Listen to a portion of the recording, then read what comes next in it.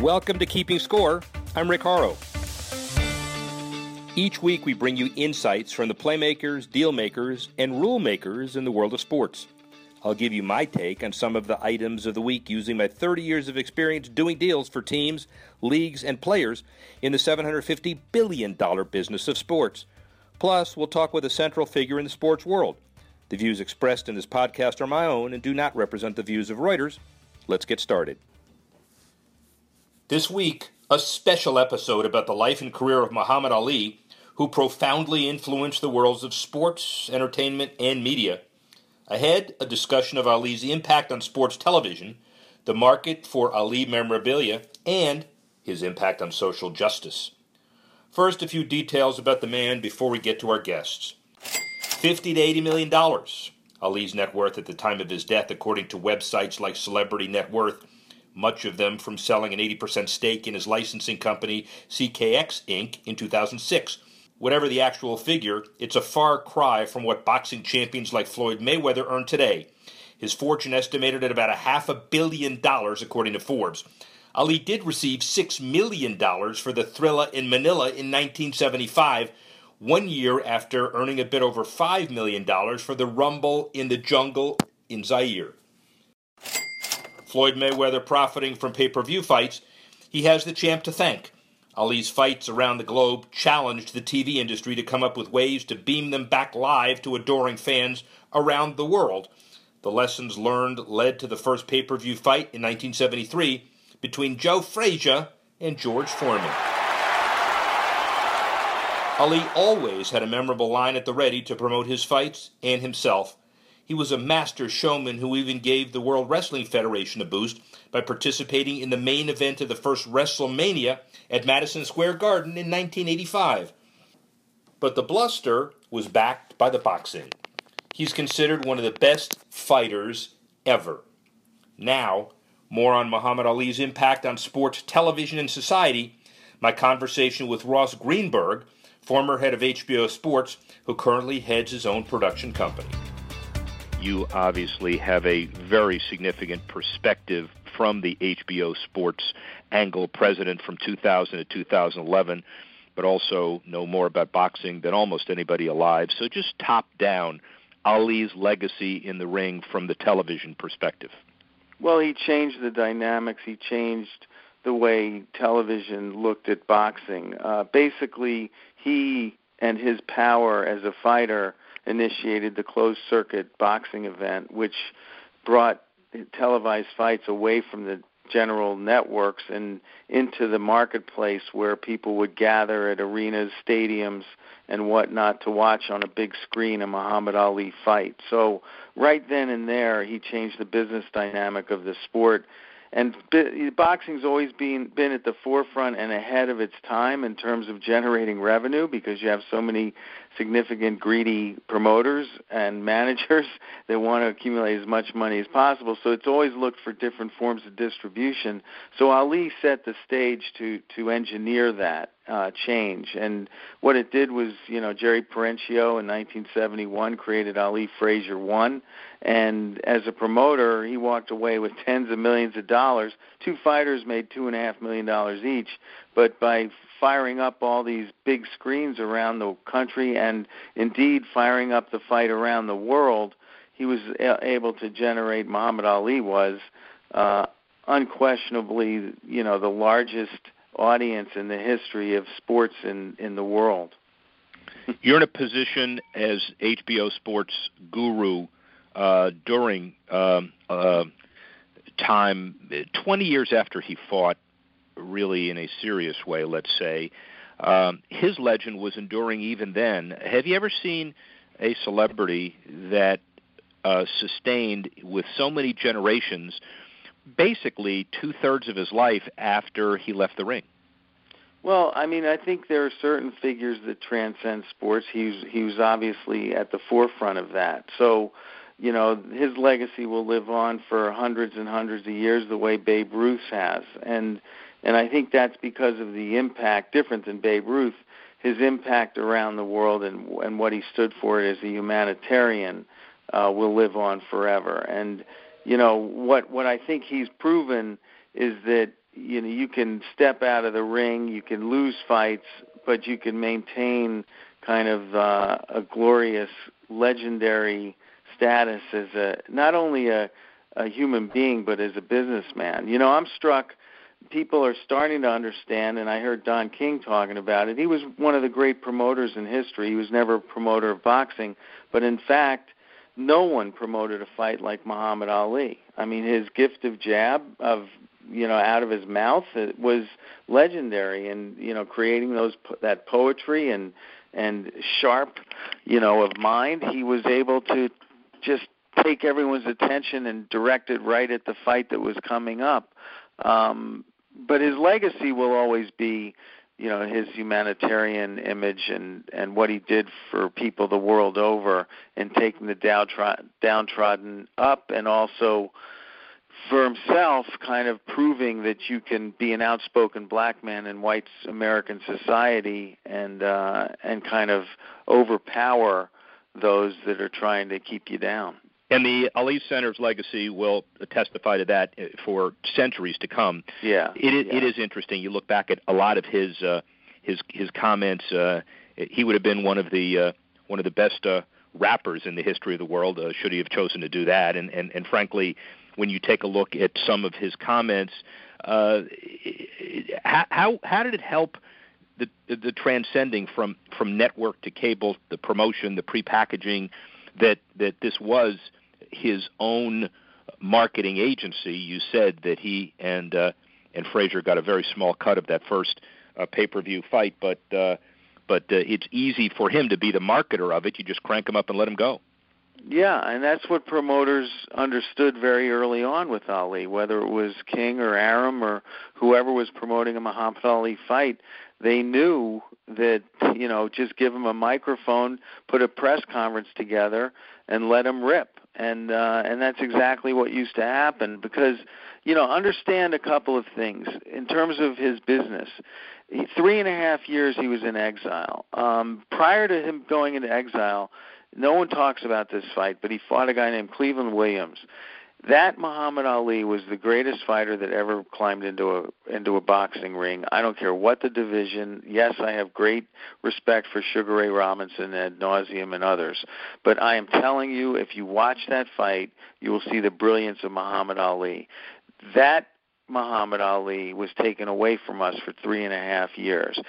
God knows what he would have generated if he was fighting for those 3.5 years and beating, Joe Frazier, who he probably would have beaten at that prime part of his career easily. I have no clue as to how transcendent he would be, but it would have been scary to see that athlete in the ring. The fact is that even without that, he was able to fight, in 3 Frazier fights, which were 3 of the most significant fights in boxing history. He fought the Foreman fight in Zaire, which became maybe the biggest upset next to maybe Tyson Douglas in heavyweight history and boxing history. And he just had a litany of incredibly important Norton fights and others that really took the sport to another level that we'll never see again. And I've always anticipated over the last 20 years when he did pass what kind of impact it would have. I kind of, in my own mind's eye, I predicted that this would happen, that people would finally understand in death how huge this man was, how transcendent he was. And I think he did all of that because, I just saw a clip of him today. He was 50 years old and he had just quit. 10 years earlier. But he said his goal now is to spread his word of peace and love and harmony the world over. Now, unfortunately, Parkinson's didn't let him do that for the last 20 years in terms of speaking his mind, but he was animated and so good with people as he, went around the country and didn't speak but carried a big stick, and we'll never forget him. Interesting. Ross Greenberg, perspective from HBO that no one's seen. You see Michael Jordan, you see Babe Ruth, you make some comments about transcendence, but those folks probably wouldn't stop wars. Maybe the Pope and certainly Muhammad Ali could stop wars, and I guess that's all you need to say. That's a great point. I mean, the fact is, he believed in his principles. He believed in his convictions, whether it was the Vietnam War or peace around the world or taking people from poverty and giving them hope.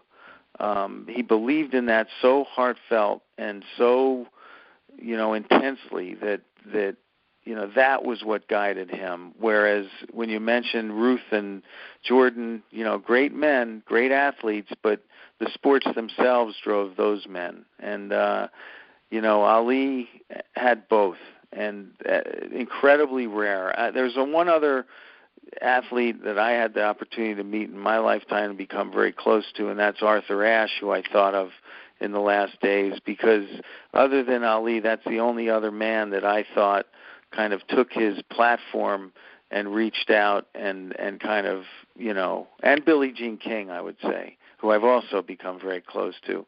Those three, in my mind, have changed the world. Great perspective. Let's look at the business of Muhammad Ali, specifically the memorabilia market.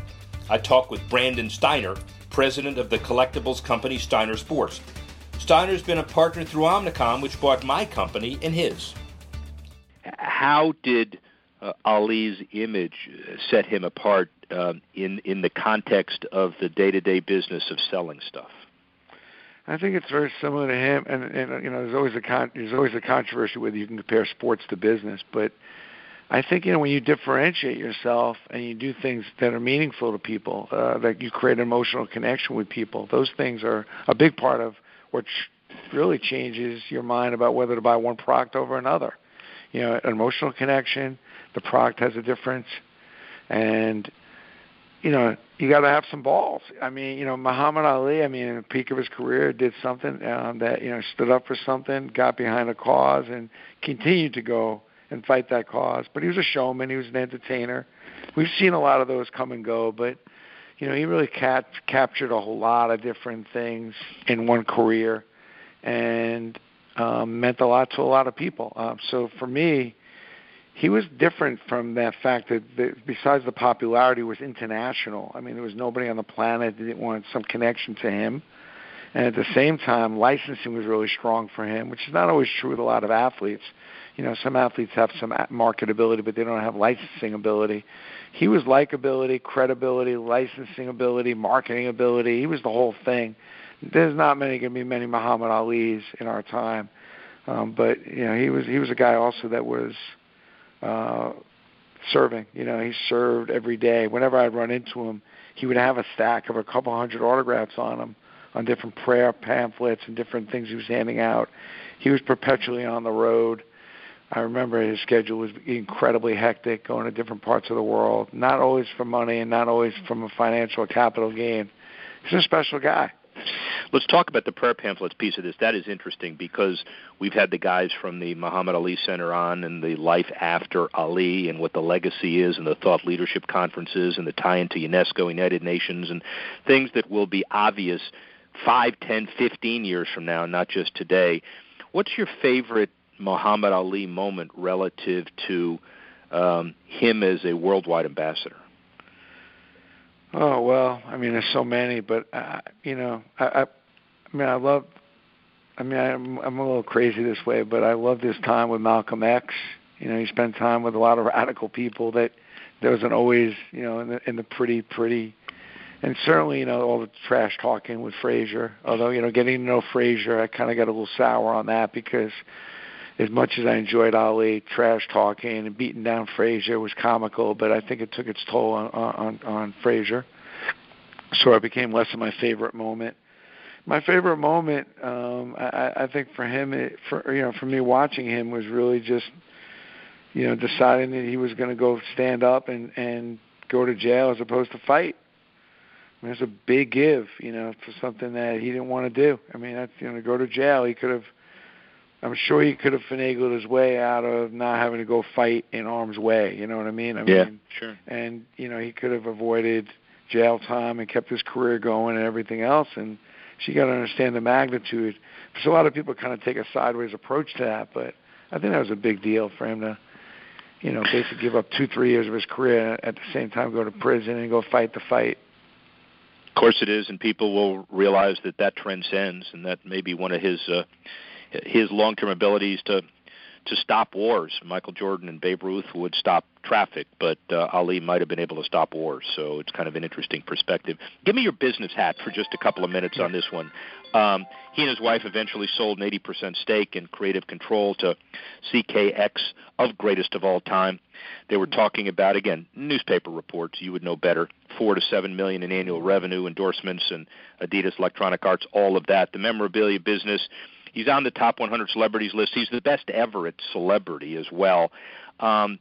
Is he now well positioned to take advantage of the legacy that's been created from now your perspective, the memorabilia perspective, the estate perspective?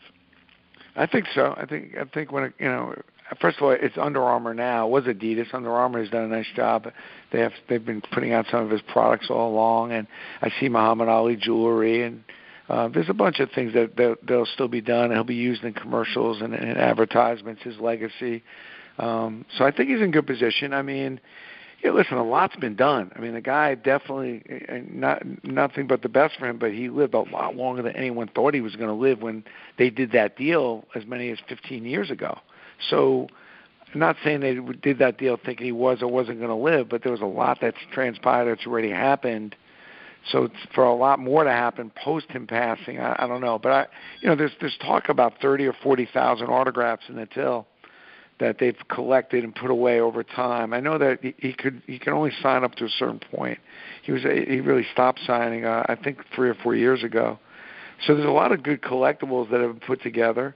But Muhammad Ali signed a lot of autographs. I mean, he was a very active signer, from the memorabilia business. A lot of his stuff from his game used, things from his fights got either stolen or sold, and is out there in the marketplace. But there are some things that that company still has from proprietary rights that's still yet to be done. But a lot of books and photo books and a lot of things have been done. A lot of great collectibles have been done. I mean, Muhammad, again, was a very active autograph signer, so a lot of his autograph stuff is out there.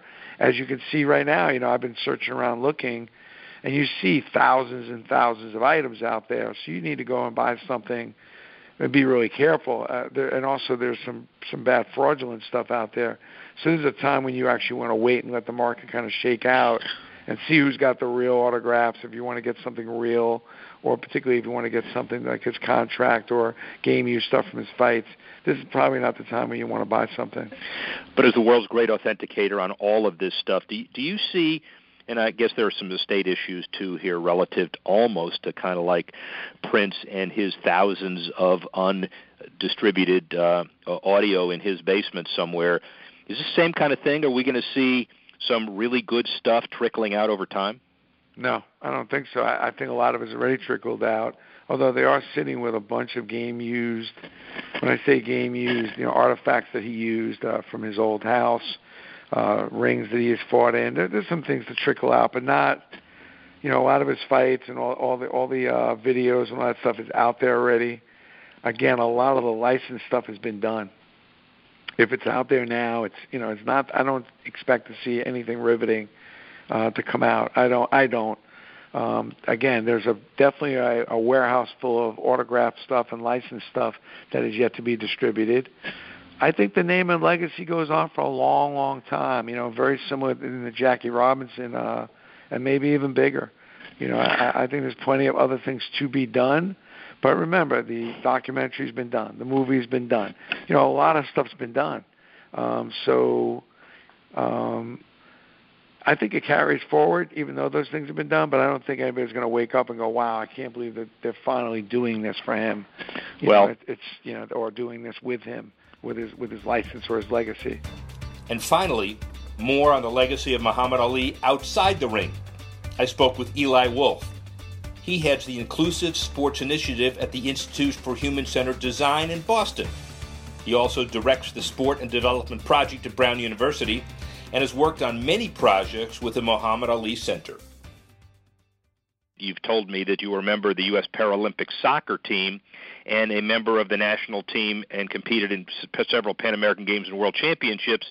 How did you transform from there to being involved with all of these elements of social change, and then specifically Ali? No, excellent. I had a chance to compete as an athlete at the Olympic level, and then I think from that stage I got connected to Richard Lapchick, who's sort of been the godfather of sport and social change and social issues. And he's really become my mentor, really opened my eyes and the doors to see the power of sport and how sport can be a vehicle for social change. And so my work has really focused on issues of disability and social change, but then it also got involved with just athletes, the power that athletes have to have a transformative power in their communities and their societies. And so Richard was the one who introduced me to the Ali Center and the Ali family. And then about 4 years ago, we initiated this forum, this international forum on the role of athletes and power of social change. And so, really it's taken off. A lot of athletes, a lot of ambassadors from around the world, really having that space to have that conversation, to really realize that legacy of Muhammad Ali and how he's really served. And so, really it's really been a sad couple of days, of course, but also inspiring in many ways to see all over the world how he has had such an impact on young people, on athletes, and how they think about them. You're seeing tweets, you're seeing messages from athletes, NBA players, professional athletes, Olympians. It's really been amazing to see that the power that Muhammad Ali has had in our lives and in the world. The Social Change Forum that I know you were involved with in conjunction with the Ali Center this last April with the theme Creating a Declaration for Human Rights in Sports, a think tank for scope, impact, and framing a declaration of human rights in sports, put some meat on the bones. What does that mean, and what did the conference do? Each year we've had a forum with a different topic. 1 year was focusing more on the media and conversations in the media about the role of athletes. This past year on the declaration was a little bit more policy focused in terms of, what policies do sport organizations have, the ways that athletes can really utilize their platforms to speak about, human rights and social change issues, and how are we really coming together as a global community around social change and human rights, and whether that's focusing on, issues of gender, on race, on sexual orientation, on disability, on environmental issues, on, labor rights, on whatever those issues are that athletes and our sports culture really need to be addressing in terms of our broader society. That's really what the forum is about. It's about giving athletes and those organizations working in the space around social change to have the platform to be able to have those conversations. So really it's a chance for there's not really that many places where you can actually be in the location of the Ali Center and actually have that history of that legacy and that inspiration. I think that's really the big thing with athletes, is that they're really oftentimes looking for support, looking for a community. Many athletes that are doing social change work are oftentimes isolated. They don't really have that community. And so that's really been a big part of what we've been trying to do, is really just build that community so that athletes know that they can be with others, and also that there's a spectrum of this type of work, that it's from going into the community on a couple days a week basis to actually taking up a political or social issue on, in terms of, like the Black Lives Matter or, things like that are more charged and require a little bit more commitment in terms of campaigning and things like that. So it's really a diverse range of topics, but it's always very inspiring, and it's always very important conversations, and oftentimes lead to very tangible kind of actions, whether it's new programs, new organizations, new policies, all that kind of things kind of rolls out as part of the forum. Well, and clearly it's important for athletes, but it's also important for society. And when you look at some of the people who are listed as supporters, you obviously as an organizer, but Greg Louganis involved, Nancy Hogshead involved, Olympians par excellence, Charles Gwynn of the Muhammad Ali Center involved with the organization. So tell me a little bit specifically about the Ali Center. You're not involved, but you're related, and so give us an idea of the force of that organization and what it might now do after Ali's passing. Yeah, no, the Ali Center is really this amazing, place. It's been around for many years already, and then I think now it's even going to take on an even more of a significance, more of a life in terms of the people. So I think it'll sort of become that mecca, if you will, of that center for sport and social justice. So the Ali Center has been created. It's been more of a museum. So when you go to the Ali Center, you can see a lot of the historical aspects of Muhammad Ali's life. They have an amazing video of his journey, a lot of really great inspirational quotes and experiences and exhibits. So that's really been an amazing part of the Ali Center. And they also host different events and different forums. And so, we basically had the honor and opportunity to start organizing the forum there at the Ali Center to bring people there. But the Ali Center, it really has an educational focus around the core principles, the core values of Muhammad Ali that include, all of his issues, particularly the ones around conviction and respect and dignity. Those are some of the core values that Muhammad Ali has really rallied around that bring people together. And again, another element of that has really been his role as a role model, his role as a mentor to young people, to other athletes, the other boxers, and so forth. And that was why when we talked to him about doing a kind of a global initiative around mentorship, that really resonated. And Lonnie Ali and Muhammad and the whole family really got behind that idea around mentoring in terms of that's an important part. You see that every day. You see athletes talking about, who were your mentors? How did you get inspired in your sport, both at a skill level as well as, how do you live your life both on and off the field? So I think that's really been an exciting initiative as well that will carry on, with Muhammad Ali's legacy. And the center, again, if you haven't been, I would encourage everyone to go because it's, especially anyone who's involved in sport in any way, should definitely go there to be inspired and to learn that history of the sports culture. Well, we all have kind of a duty to now, and hopefully this show in its own small way will help get the word out as well. I find it intriguing and frankly humbling that some of the info that I was made aware of in preparing for this relative to the Social Change Forum in conjunction with the Ali Center, when you take a look at what you call areas of inspiration, Convention on Rights of the Child, Convention on the Rights of Persons with Disability, UNESCO Charter on Sport, Physical Education, Physical Activity, Convention on the Elimination of All Forms of Discrimination against Women, against Apartheid, etc. And so this is clearly way, way, way beyond boxing, and a call for affiliations with UNESCO, the United Nations. So this is really heavy duty. It's not just I don't want to be negative by just calling it a think tank, but it's way beyond that. Yeah, I mean, I think one of the things that's really interesting in terms of sports as a whole is it's really this global movement of sport as the power of sport as a vehicle for social change. It's really taking off globally. I mean, you're seeing thousands of organizations around the world really recognizing the role that sport has and the power that it has. I mean, you're seeing grassroots organizations, you're seeing professional organizations, you're seeing athletes. And so you're really seeing this movement. And really when you look back and seeing one of the pioneers or kind of a catalyst for this movement of seeing the power of sport, you can really look to Muhammad Ali. You can look to like the Billie Jean Kings and Tommy Smith and John Carlos. I mean, there's some athletes historically, but Muhammad Ali has really been one of those, if not the one, you can really point to say he was the inspiration, and he's been the one that has really left this legacy of what sport means in our world. And really what you're seeing now is just as you're looking at how do all the areas of our society have important ramifications in terms of human rights, sports is another area that we have to make sure that people have that respect, have that dignity, have their protections.